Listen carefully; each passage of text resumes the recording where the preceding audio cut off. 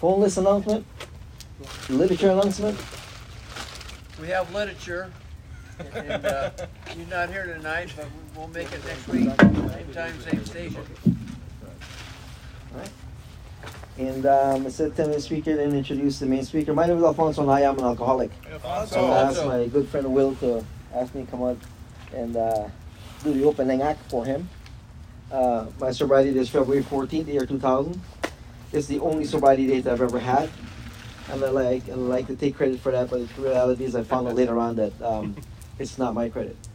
I would like credit to the loving God that I found the rooms of Alcoholics Anonymous later on. I grew up in a British colony. It was a country called British Honduras. And then later on got its independence from England, and now it's called Belize. Growing up there, Chinese dad, Mayan mom. Dad was raised us with honor and respect. Honor and respect your elders. That's it.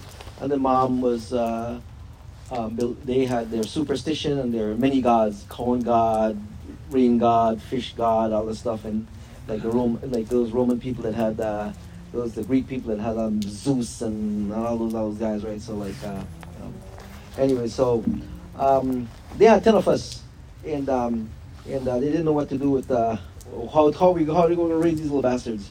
We got these two different cultures, and so we decided that they're going to send some to organized religion. That the schools were influenced highly by organized religion, and some of my brothers and sisters, they gravitated to that stuff, and I didn't. I was the oddball, and no coincidence that I'm the only alcoholic out of the 10 kids. So I can't blame parents because I had the same parents, and there was a lot of do-gooders in my life, school teachers, adults, and people that, and then later on went to high school.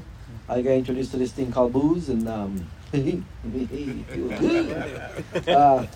Anyways, before I started really, my drinking career took off, I stole a bottle of Johnny Walker Black Label. And it was 3 of us little kids. I was about 9 years old, and we went to a rock on the seaside, and we drank that thing, and alcohol did to me then what I didn't know it was going to do to me later on in my drinking career. I got drunk, I threw up, I blacked out, and it was never my fault. And so when I went to high school, and that traumatized me, I'll tell you right now, that traumatized me. I said I'll never drink again. And I stayed true to it until I was 14 years old, and this little thing called puberty kicked in. There was this one little girl that I liked. I liked the way she looked, the way she dressed, and all the other guys liked her. But the rumor had it that she liked me. And at that time, I was really getting into this thing called martial arts, and so I told everybody, if you know what's good for you, stay away from that girl. and eventually, but I couldn't talk to the girl. And my best friend at the time said, "It says, Alfonso, if we gonna have 2 beers," and I said, "No, anything except alcohol, because I remember what it did to me." And he said to me, "I promise you that if you have 2 beers, 2 beers," he says, "I promise you." And I said to him, "Joe, if these 2 beers don't work, you're going to get your ass whooped." and Joe said, "That's all right, I'll take the ass whipping." But we went and had them 2 beers. And alcohol worked its magic. It did to me what I consider to be the perfect high. It did to me something that I chased for the next 20 years of my life. I was charming, I was debonair, I was Don Juan, I could dance better than Fred Astaire or and I ended up dating that girl and ended up marrying that girl, and that was my first divorce too. Because when I told that girl that I promised her in wedding vows that I would love her forever and everything like that, and I really, really meant it to the far of my being, I had no idea that while drinking I crossed a thing called an invisible line, and that alcohol was deciding for me.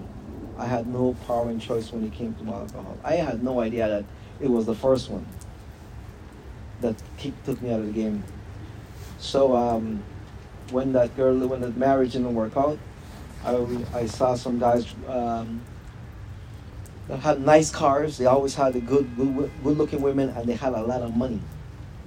And I got involved with those people, And I didn't know they were called cartels, and I worked with them for a little bit. And we're landing airplanes and, loading up stuff and getting money and all that stuff. And anywho, at some point in time, my boss, the guy that I worked for, he went straight. He made enough money to go straight, and I didn't like the lifestyle anymore. And I came to California and I studied to be an electronic tech. And then I met my second wife. And then again, I promised that woman, she had a little boy, and I promised them, and I was very sincere, with all the sincerity I could bring up in my heart, that I promised I'll take care of her, and I'll love her, and I'll take care of her and the little boy.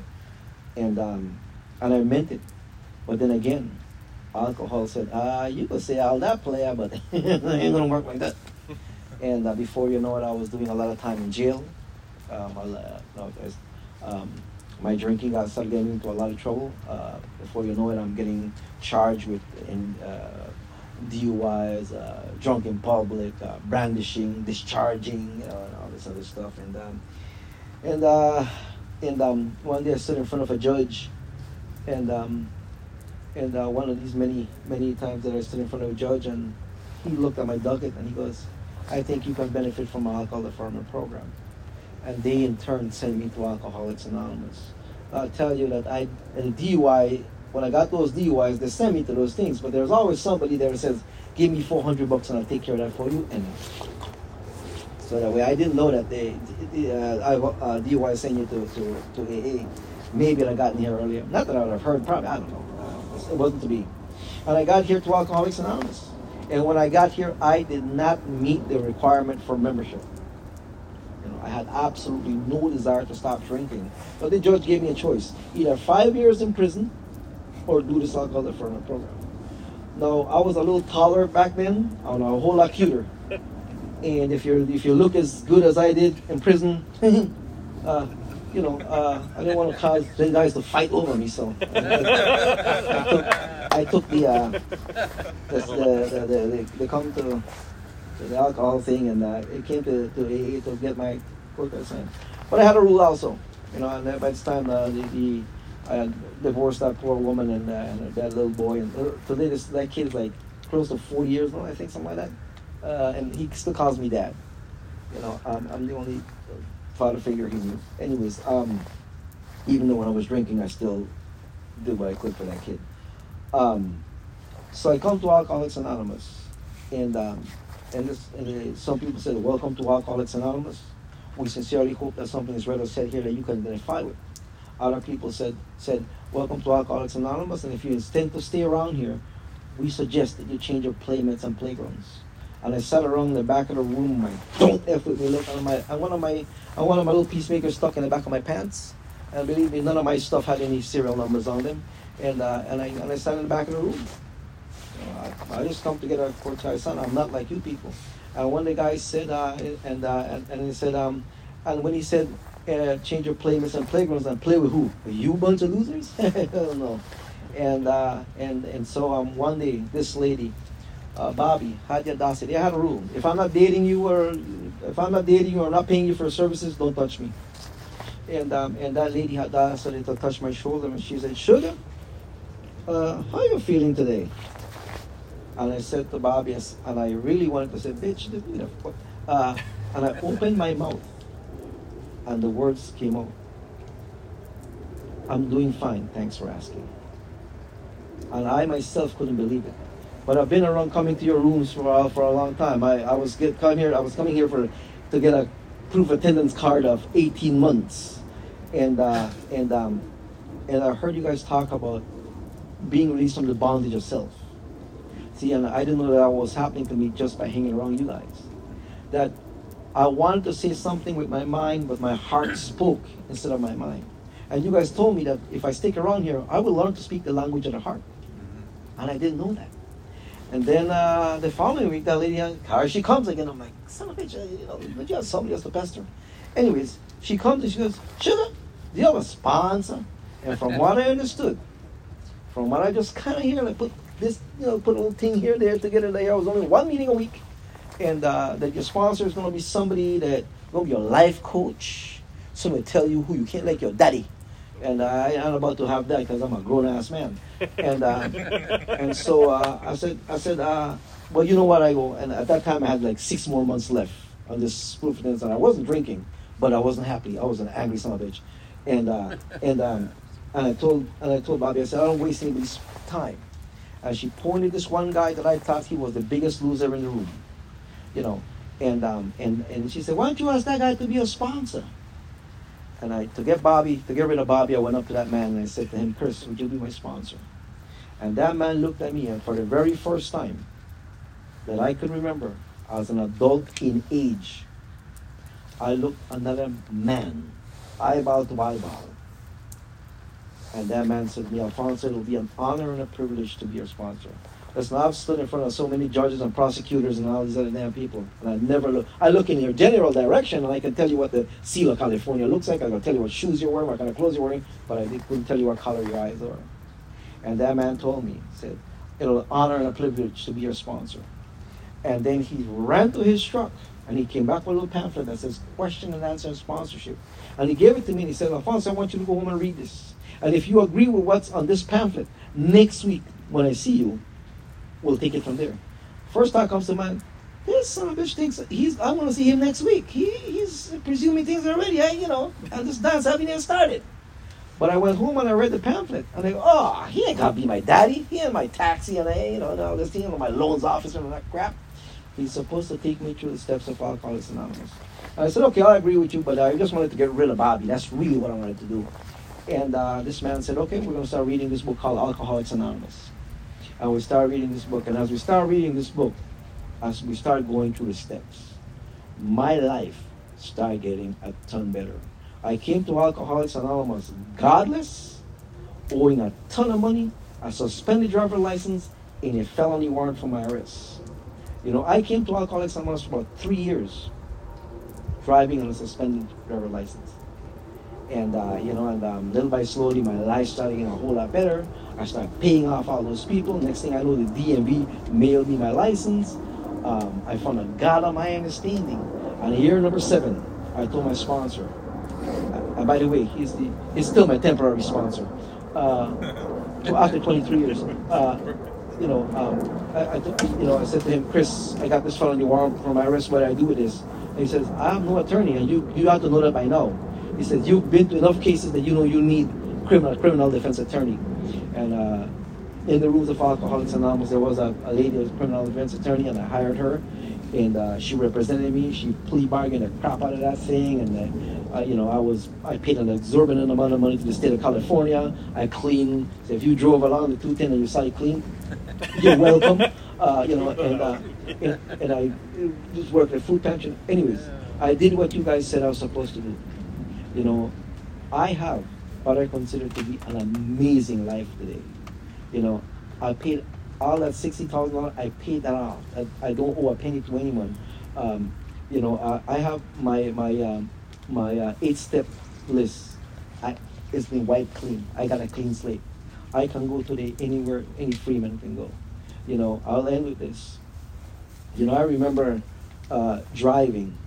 And I would see a McDonald's, and I see like a little car, and I thought it was a police lights. And I turn right into the McDonald's. Next thing I know, it's like just a goddamn Volkswagen with the ski rack shit. And I'm like, fuck, here I am going to buy McDonald's that I don't want. How many McDonald's and Burger King and the Popeyes I bought and didn't want it because I drove with fear. Today I don't have to drive like that anymore. I got a valid driver's license, I got insurance, I got all these good things that, but it says sometimes quickly, sometimes, but it will always materialize if I work for him. And boy, do I work my ass for them. So I think that's a little bit over 10 minutes, and I don't want to take any more of your time because I'm here to listen to my good friend, my trudging buddy, weighing in all the way from Monrovia at 130 pounds.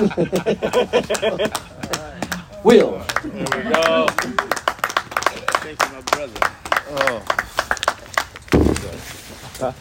But yeah. How's it going, right? Oh man. Thank you, Alfonso. Thank you. My name is Will. I'm a grateful recovered alcoholic. Will.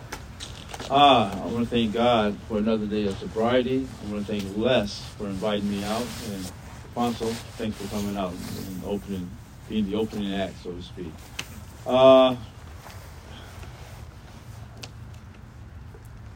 I'm sober by grace of a loving God. Okay, I am also sober by this program.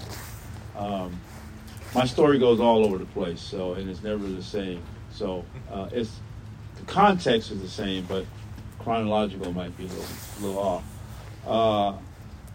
I'm born here in Los Angeles. I was raised in L.A. I am 67 years old, so I was raised in L.A. Through the 60s, and then in the late 60s, 1969 to be exact, my family moved from L.A. L.A. we would call the east side of town. So we moved to Inglewood. I grew up with 2 brothers, 2 sisters. I'm kind of like the middle. One brother's close to me. He's like 2 years older than me. And mom and dad. My mom and dad worked hard, okay? We never wanted for anything, you know. They weren't rich, but they were hard blue-collar workers, okay? Actually, my dad was a blue-collar worker. My mom actually was a janitor for until she retired. And, you know, but we always had, we always had new clothes, the whole shot, you know, everything's fine. There was a lot of chaos in the house, though. There was a lot of fussing and fighting, dysfunctionality between mom and dad, and it just kind of like spread out. I had my first drink, my first sip of alcohol. I think I was like, I never get it right. My folks was having a card party or a domino party. They would do that from time to time. My dad asked me, told me to go get a beer, and he let me have a sip. And I took a sip of beers in one of those short bottles, of brown ones, and I took a drink of it, and it felt good. It felt good. I don't know why it felt so good, but it did feel good. And I wanted more, but, you know, not right then and there, but I wanted more. I was one of those kids where when I was in school, like elementary, even from the start of elementary school, and even sometimes on the block, I didn't think I didn't know what was going on in my head. I thought everybody had it going on better than I did. They knew what to do. They had the blueprint, and I didn't have the blueprint. I didn't know what the blueprint was, and I wanted somebody to tell me what the blueprint is. And I always felt like that. Long story short, I was you know, decent kid because my mom and dad they didn't want, you know, I couldn't bring home a bad grade, okay? So education was important in a way, and I'll get to that point. Because my dad, my dad, it was interesting. My dad graduated from college in the before World War II, and my mom barely had as the story goes, eighth grade graduation, but some kind of way they hooked up. Don't ask me how. But so grades was important, and my folks was really protective of us. You know, I guess because of the area I lived in, they thought, I don't know what they thought it was. Anyway, they were really strict at that point. But when we made that move to Inglewood, it was like wide open. It was. They felt we would be more. What do I want to say? It's safer for me to go out and do what I wanted to do. And boy, that's where it started. Like I said, I've always felt on the inside that I didn't know what was going on. You know, even though I dressed right, I wasn't ugly, I was a decent athlete, blah, blah, blah, all that kind of stuff. But in here, just wasn't right. I remember, let me preface this. My story, I have a lot of alcohol in my story, and I have a lot of the other stuff in my story, but I respect the rooms of Alcoholics Anonymous. So I keep it pretty much on the alcohol side. But I will start off like this. I remember my first year in high school, I made the principal honor roll. Didn't know how I made it, but I made it. And at that time I was playing trumpet. I had picked up the trumpet in 7th grade. So 9th grade, I was still playing trumpet. And I was in his orchestra at school. And my friend who played trumpet next to me, he asked me, hey, you want to smoke a joint after class? And immediately I said, yes. I didn't hesitate. I didn't think twice. I just wanted to feel different. I wanted to feel better on the inside. So after class, we did that. And from that point on, everything changes. Everything changed, I should say. I got cooler. I started hanging out with the lower companions. I was still bringing good grades home. And how did I do that is because at that time, I was able to elect certain classes that I wanted to take. So I really didn't study much in high school. I just floated through there. And I still I still covered up, with my folks because when I got home from school, they were gone. So it would give me time to come down and nobody bothers me. School became every morning, pretty much every morning, we would, back then, I guess, they'll probably throw the book at people, but back then, there was always a liquor store in the neighborhood where whoever the owner was working a liquor store, they would sell to youth. There was always one like that. And so we would go get a bottle of wine every morning, drink it before class. Every morning, drink it before class. And then a lot of days, during school, during lunchtime, the school I went to had a really nice baseball dugout. And we would go out to the dugout and drink some more. Other days, there was other party favors that we would do. I remember the first time I got really, really drunk. I was about 15, it was during the summertime, and I had 2 tall cans of Old English, 800. And prior to drinking that, I had smoked some marijuana anyway, I'll just leave it like that, smoked some marijuana. And I was so sick. I remember vaguely, my friend brother had a car, and he was driving, and I think I was doing this. I think I had my head out the window barfing the whole time, okay? But instead of saying, oh man, I'm not going to do that anymore, my first thought when I came down and got myself together, I have to learn to drink. I have to learn to hold my liquor. I have to learn, we used to call it mustard seed, not throw up over food. And so that was my mission. And I accomplished it pretty good. By the end of high school, like I said, I was drinking. I could hold my liquor, and all the other stuff that went along with it. Graduated from high school, got a job out at the one of the aerospace companies through a friend, and it was that's where I met other lower companion in high places, how to say, because that's where I really learned how to drink and do other things. And I got turned on to some other things like that as well. I started, like I said, drinking and doing other things.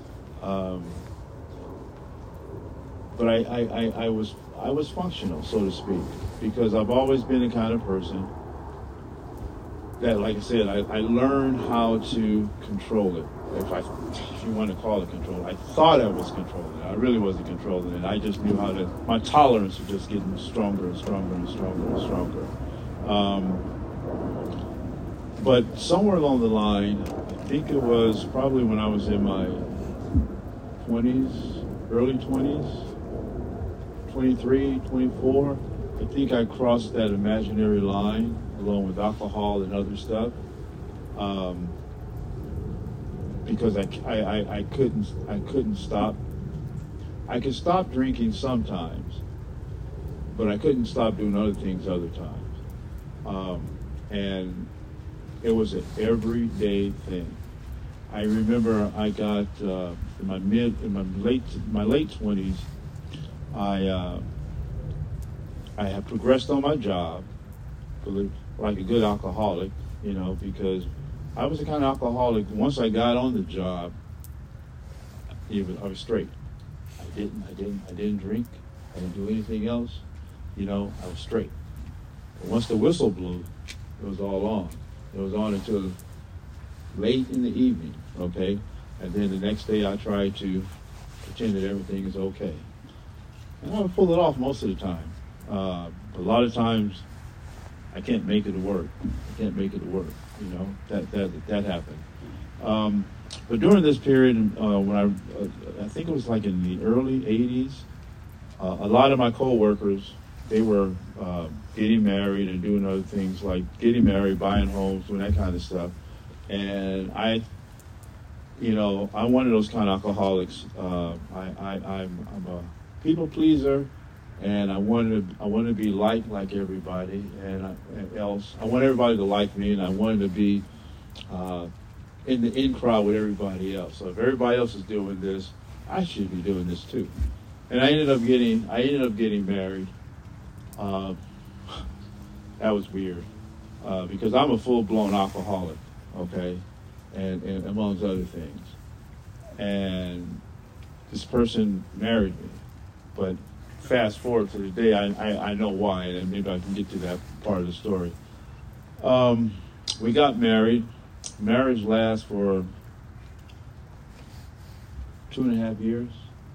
Had a baby, beautiful baby. She's my beautiful daughter today. She's 35 years old now. I didn't know how bad the disease was. Okay, and in fact, she was the first person who told me that you're an alcoholic, but she didn't know what alcoholic was. And I said, why? I'm only having a beer. See, when I got married, I said, okay, I'm gonna leave all the other stuff alone, and I'll just drink. Okay, I'll just have a drink after work. That's what everybody does. But I didn't realize my drinking after work was kind of abnormal because I had to have at least a 12-pack every day. That was my normal, And she called me on that, and I'm like, I don't know what you're talking about. Fine. But anyway, make a long story short, the marriage didn't last. It was crazy. It was just nuts. Marriage didn't last. And then I went on, from that point on, I went on for like a 10-year run, what I mean. I just wanted to drink and use and drink, go to work, drink and use. One of the reasons why, I know why, because when I got divorced, like I said, I had a daughter, and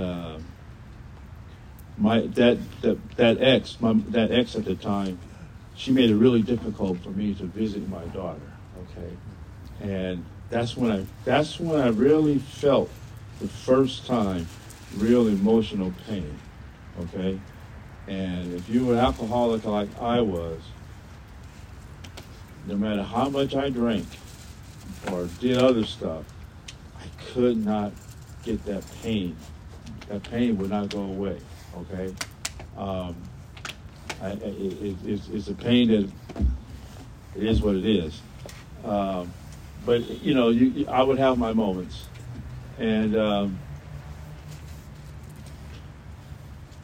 like I said, I went on a 10-year run, and I kept drinking, doing what I was supposed to do. I was always able to get a job, okay, and I had some decent jobs. I stayed at the aerospace company, till I think 1989. I left and went to First Interstate Bank, and then I left there. I went to a company out of San Bernardino. I did a geographic at that time. I went out to San Bernardino and got a place out there with one of the coworkers in Riverside, and really thinking to myself, this would be a good move because I would be away from all the bad influence. Okay, I won't be around them anymore. I'll be way out in Riverside. But you know what? I learned that if you're an alcoholic, you take the disease with you, okay? I found what I needed, when I needed, right out there in Riverside. No one had to tell me where it was. I can just drive down the street. There it is, and it was on. Or I would just simply drive back to L.A. Once a week or twice a month, whatever it was, and bring it back to Riverside. When I look at my story, that's the first time where I actually realized I lost a job because of this disease.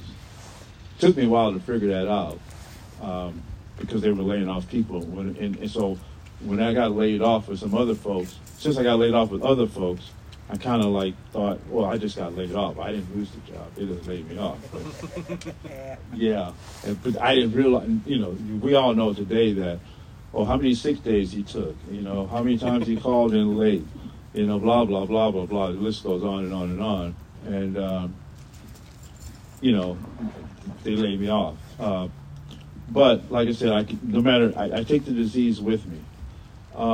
Let me just say this too. I wanted to be, all during this period, like I said, I had a daughter and things like that. I couldn't be a responsible person. I wanted to be a responsible person, but just like it says in the book, when there's a time, and I'll paraphrase, when there's a time for me to show up, I fail. I can remember one time specifically. I remember my daughter was starting a Christian school. She was 6 years old, so she needed uniforms. A friend of mine, who was a lower companion, but one of those functional lower companions like myself, his wife said, my little daughter, which I can't remember her name, she went to that school, here's all her dresses, okay? And I was supposed to drop them off, drive from Riverside back down to L.A. to drop them off, Inglewood to drop them off. And I made that promise, but once I started doing what I was doing, so the first day of school, my daughter didn't have a uniform, it doesn't sound like a big thing, but it was a big thing to me. But I'm just saying that's how this disease will do you. It did me. I just, I broke promises. I wanted to be, I didn't realize what kind of monster I had turned into. So anyway, going back to when I got divorced, I went on a 10-year run, meaning that all I did for about 10 years until I wound up into these rooms was drink, use, and to anybody who wanted to sit and listen to me complain about, complain about what I did, what she did, wanted to complain. I got to these rooms. How much time do I have? 10 minutes? 15 minutes? What I got? 20 minutes? Whatever you need? Okay, good. When I got to these rooms by way of nudge from the judge, because I want to get to some of the good parts, the recovery part. I got to the way here by way nudge from the judge. Like I said, I did other things too, okay? And in my craziness one night, I got arrested for some narcotics, and took me to jail. I got out on what they call my own recognizance. It was in Inglewood. I stayed in jail for about 48 hours or 72 hours, whatever it was. My sister and brother, they came and got me out. And I had one of those deals. I had to go see the judge. And I took one of those deals where, and I signed a dotted line that, if I get caught drunk driving, anything illegal, I would have to do, 3 years in prison, okay? But I would only have to do 15 months, okay? And what's crazy about that, I remember when I was in jail, the people in jail was telling me all this kind of stuff. They said, well, this your first time? I said, yeah, it's my first time. Oh, man, just take the version and you can go, judge will give you this, blah, blah, blah, blah, blah, and you'll be out. But then when I found out in fact, they said, and they told me you only have to do like 15 months. And they said it as if it was No big deal. And I'm in my, I'm in there with them, so I had to say, okay, man, yeah, I dig it. And I think to myself, what the fuck is wrong with these people? I couldn't do 15 seconds. Don't want to do 15 seconds. But make a long story short, I got out, saw the judge, signed on the dotted line, left the courtroom, and did exactly what I've always done. Okay? It doesn't, the disease is cunning, baffling, and powerful.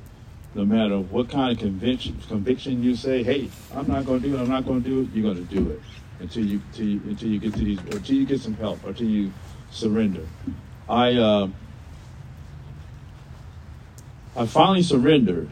I had a manager. The last job I had before, I had to get to these rooms by way of rehab. Okay, and I was telling Alfonso about this before the meeting started. It's one of the best jobs I had because they gave me freedom. I had responsibility, but I got to control my responsibility, but I had to show up. You got to show up. I couldn't show up. And I had a manager. He said, let's go to lunch.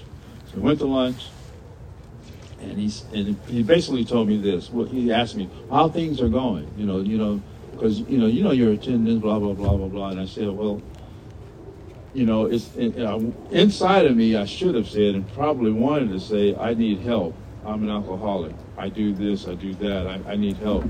But when he asked me that question, the first thing I said was, oh, it's my divorce. I am having marital problems. But crying on the inside, but can't give it up. And so he told me, he said, look, we like you, why don't you take some time off and get your affairs together, and then you can come back. But because if we let you go, you won't be able to come back. And as a good alcoholic, and in my head thinking that I can pull this off, I said, no problem. I pulled it off for about a week and a half. And I woke up one morning and called in, told them I couldn't make it. And I knew at that point I had lost the job because I had gotten a call from the company I was working for. It was a contracting company, and they said, hey, you can't miss any more days. And when I called in, I knew it was over with. So here's the good part. For whatever reason, I think it had to be God.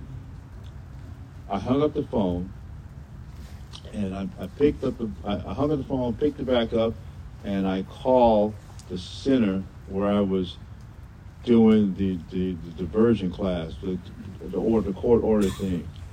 And they called me back, and the person that called me back told me, you're an alcoholic, you need to come in here. He said, alcoholic addict. They said, you need to come in here. And I say that's the good part because I had any other time, I would have said, okay, well, it's free day, let's go do it, okay? And I didn't do that. Why I didn't do that? For years leading up, for at least 10, I'll say 7 years, I'm not 100% sure, leading up to that point, I always wanted to stop what I was doing. I wanted it to be fun again. I wanted to control it again. I wanted to be able to just have a couple of drinks, go out, or maybe do something else, but I wanted to be normal, and I couldn't do it. I thought I couldn't do it.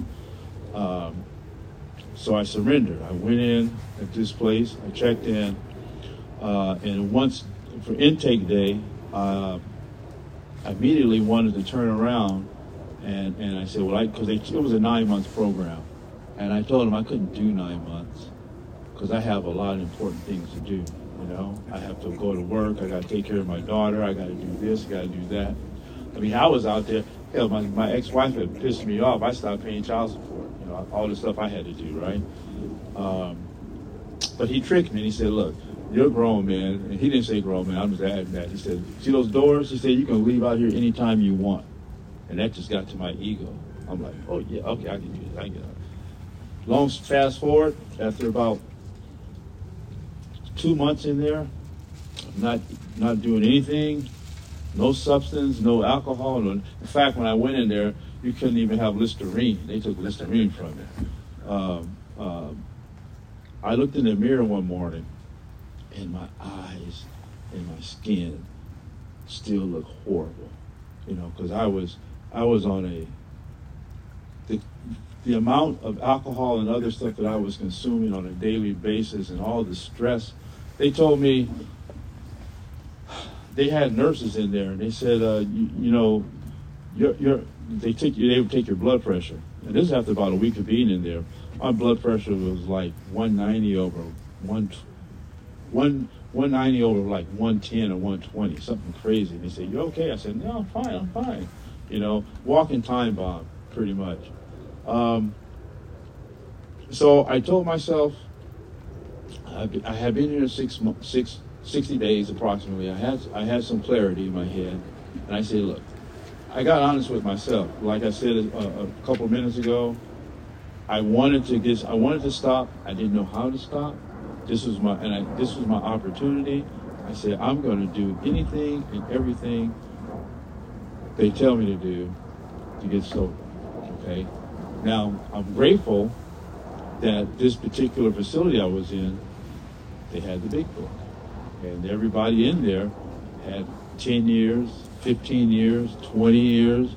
They were counselors, and they looked like me. They had the swag that I like, and they were sober, but they were still cool. They were sober, so I wanted what they had. So I got busy, I remember going through the steps with my sponsor in this facility, and I keep remembering. And I remember this all the time, and even to the day. You're only as sick as your secrets. If you don't get honest, you will get drunk again. Okay, if you don't get honest. And I took that to heart, and I got honest. Okay, I wrote. We went through 1 through 12, not 1, 3, 4, 7. Went through 1 through 12. And for me, the most freeing part was the 4th step. But, the thing, I didn't have a problem with the God thing, okay? And why I didn't have a problem with the God thing? As a kid growing up, we used to go to Sunday school. That's one thing my mom would make me do, make us go to Sunday school. So I had a concept of my God, okay? When I was active, I just didn't think my God would work for me. Well, I take that back. I knew he'll work for me. I thought that he didn't want to work for me. He didn't want to hear me lie to him anymore, in my mind, because all I would do was lie to him all the time. So I surrendered myself to that God, and turned my will and my life over to that God. And then I got busy with the 4th step. 5th step was so freeing for me because I heard so much about when you're in a facility like that, you hear so much about the 5th step, the 4th step, and all this kind of stuff. So I knew that when it was time for me to sit and read my 4th step to my sponsor, I had written down on paper everything that I wasn't going to tell his soul. Okay, because I knew he was going to ask that question. Is there anything else? So that's when I pulled out my little list, and I told him this. And he didn't bat an eye. He didn't look like it was refreshing. It was good. And I remember after doing the 5th step, I walked out of his office, and when he said rock to the 4th dimension, I just felt lifted. All the stuff was the weight, all that. For me, I'll speak for myself, drinking and using for years and lying and with this facade, it's hard work. It's very hard work. It's stressful, and I just was so glad to get that freedom. Okay, I don't even know what time it is. Oh, it's still good time. So and I did. We did 6, 7, 8, 9. Now 7, I'll go to the men's step for me. 8, 9. I made a list, and most of my dirty work was with my family members. Okay, I stole from my dad. Not what I would do. I did this in the past. Sneak, because they were good parents. Even though they had everything, they were good parents. They would let me back in the house when things weren't right, and when they were asleep, I'll sneak and get his credit card, and I would go out and I'll go to the gas station, pump somebody's gas, get their cash, and all that kind of stuff. And I had to make those kind of amends. But parents' amends are easy, you know. Well, my parents' amends, they're just glad to see their son back, which is a good thing. I got out of rehab, which is God is funny, man. God has a sense of humor. I got out of rehab, and this lady friend of mine, who I had a relationship when I was like 22 years old. We lived together for a little while, then we split. God is amazing, man. She looked for me like a week before coming out of rehab. She sent a letter to my mom's house. I read the letter, and if this is where Will Baldridge lived, blah blah blah. This is da da da da da da. So I called her. Make a long story shorter, we hooked up, and that's how I started my sobriety. I wouldn't recommend that, okay, because I thought we were going to be together forever, and I can remember when God and she kicked me out the relationship, because I'll just get honest, I was pretty faithful, and I say pretty faithful, not 100% faithful. I was pretty faithful, okay, but there's those moments when you want, anyway. He kicked me out the relationship, and this is one of the good things about this fellowship. I had, and this relationship went for like 7 years, and I remember when she kicked me out the relationship, and God kicked me out the relationship because it wasn't the right relationship. And another time I ached, I cried like a baby. But what saved me, I went to a meeting. And I was sitting in a meeting, and I couldn't hear a word that was being shared because this was bothering me so bad. And I walked out the meeting, and I called a trudging buddy. And when I heard his voice, I just started crying.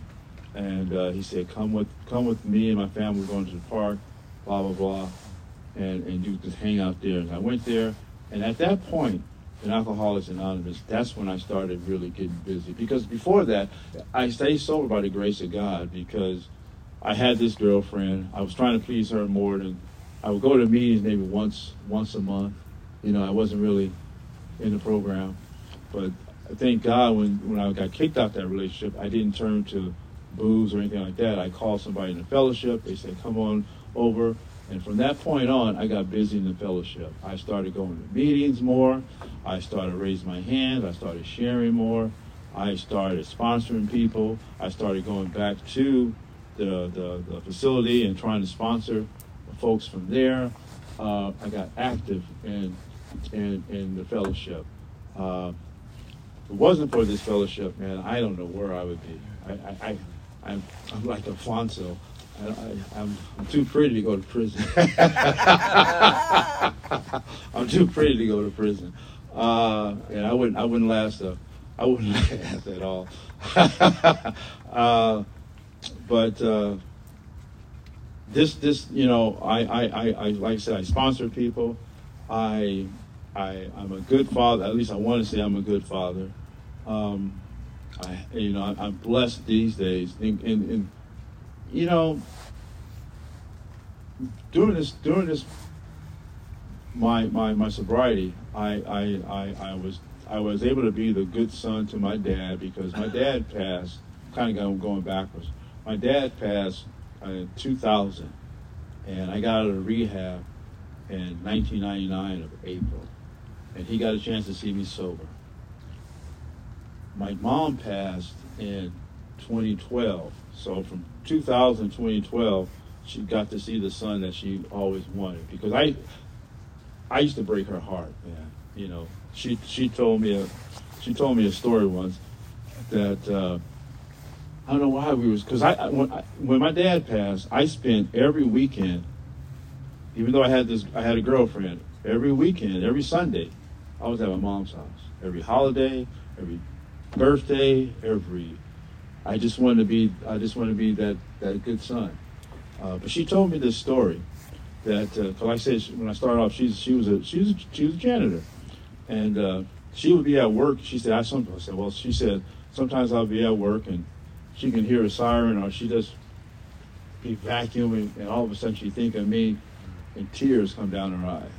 Man, that broke me up when she told me that, and so that's, as an alcoholic, you don't realize, and I didn't realize how much hurt and pain we inflict on our loved ones. You know, God, that was when she told me that.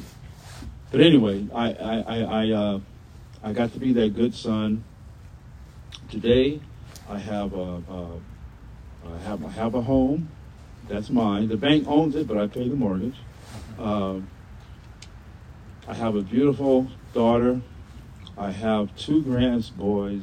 I have a son-in-law that I'm starting to love now. You know.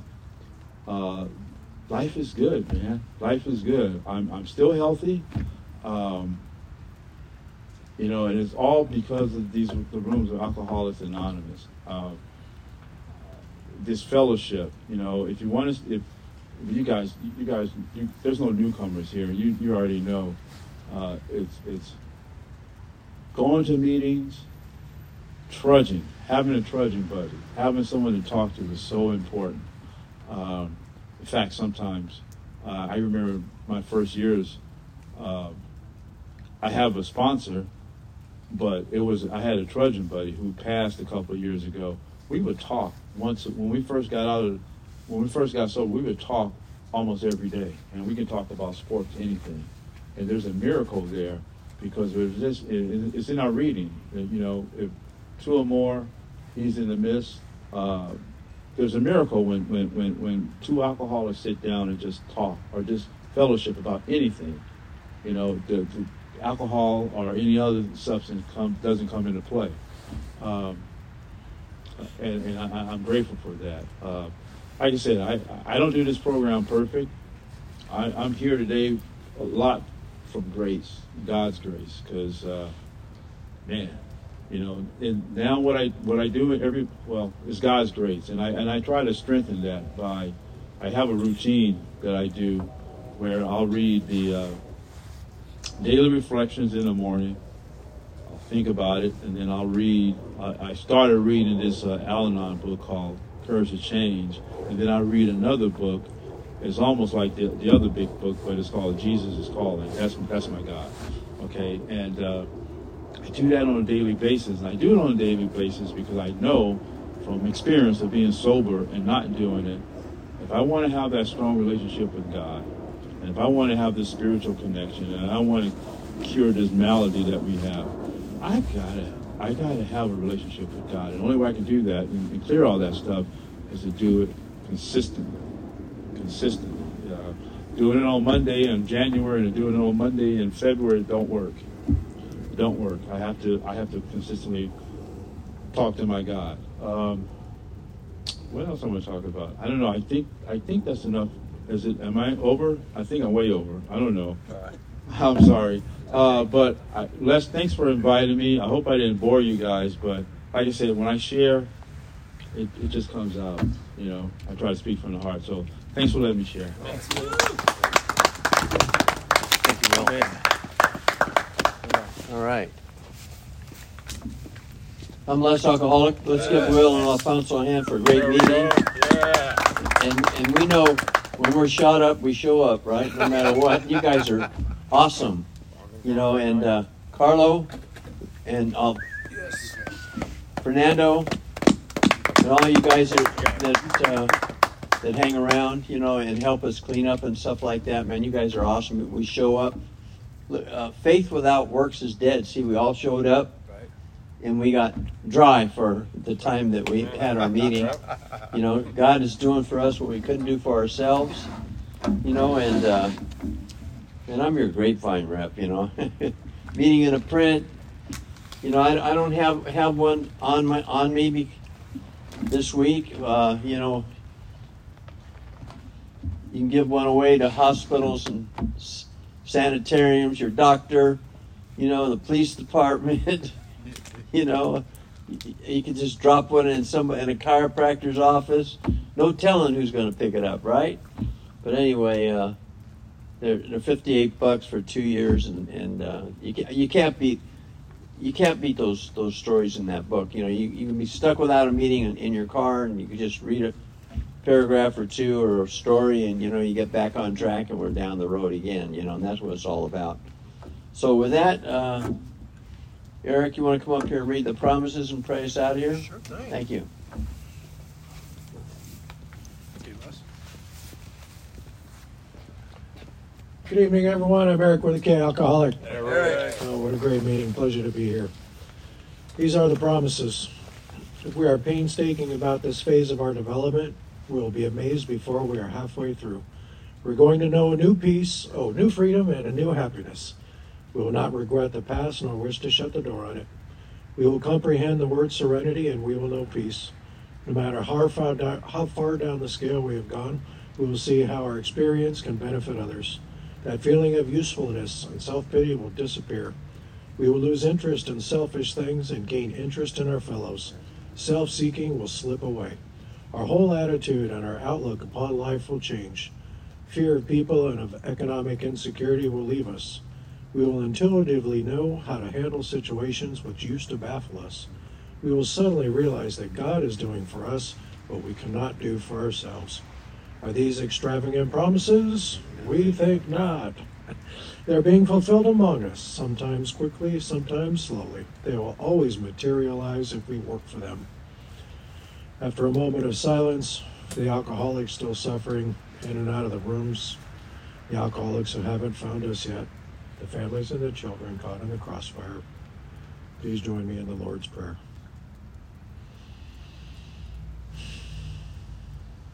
Knock, knock. Whose Father? Our Father, Our Father, who art in heaven, hallowed be thy name. Thy kingdom come, thy will be done, on earth as it is in heaven. Give us this day our daily bread, and forgive us our trespasses, as we forgive those who trespass against us. And lead us not into temptation, but deliver us from evil. For thine is the kingdom, and the power, and the glory, forever. Amen. Amen. Keep coming back, y'all. Work till you work it. Love you, doing. Great meeting, everyone. Les, my man. Not a drop. Not a drop. Right? Right. That's amazing. Yeah. It's miracle within miracles. Well, you were excellent up there. Thank you for joining us. Oh, thank you. Thank you, sir. Hey, man, thank Brandon. you, man. Thank you, Brandon. Alfonso. Appreciate your reading. Very good. Eric very with a good. K, thank you, my friend. Thank you. All right, Carlo. Hang in there. I got you down. I just could give you the date. Yeah. Come here, pretty one. Oh, come on now. Hey, you see, this man recognizes when he sees it. We just got you guys great shares. Thank you guys. You guys are awesome. Thank you. And thank you for guys showing up and sharing your experiences. It's like a Quentin Tarantino movie. You know what, man? It's all over here, over there, but then the end it makes sense. You know what, man? They said that blew me away when I was in jail that quick minute when they said, oh, it's no big deal, man. It's no big deal. Dude. I'm like, what the fuck? Okay. When I hear fuckers goes in like, when the judge said when I said fucker told me give me 5. He goes, I could do it with my hands standing in my head. Everything up. Yeah, you, did you want to handle the you must not like pussy. You must not like pussy. I don't know what you're talking about. Yeah, exactly. You know. But the way, you're like, the way this guy talking, You're I good. can What do you that standing on my head. Yeah, that's fine. Yeah, I still have the bucket, for the raffle. Hell yeah, man. Great. You can help out with the other things. Okay. No, I appreciate you really trusting me with that for those great, 2-3 weeks. You're a trusted servant, man. You've done. Make a few phone calls for tomorrow.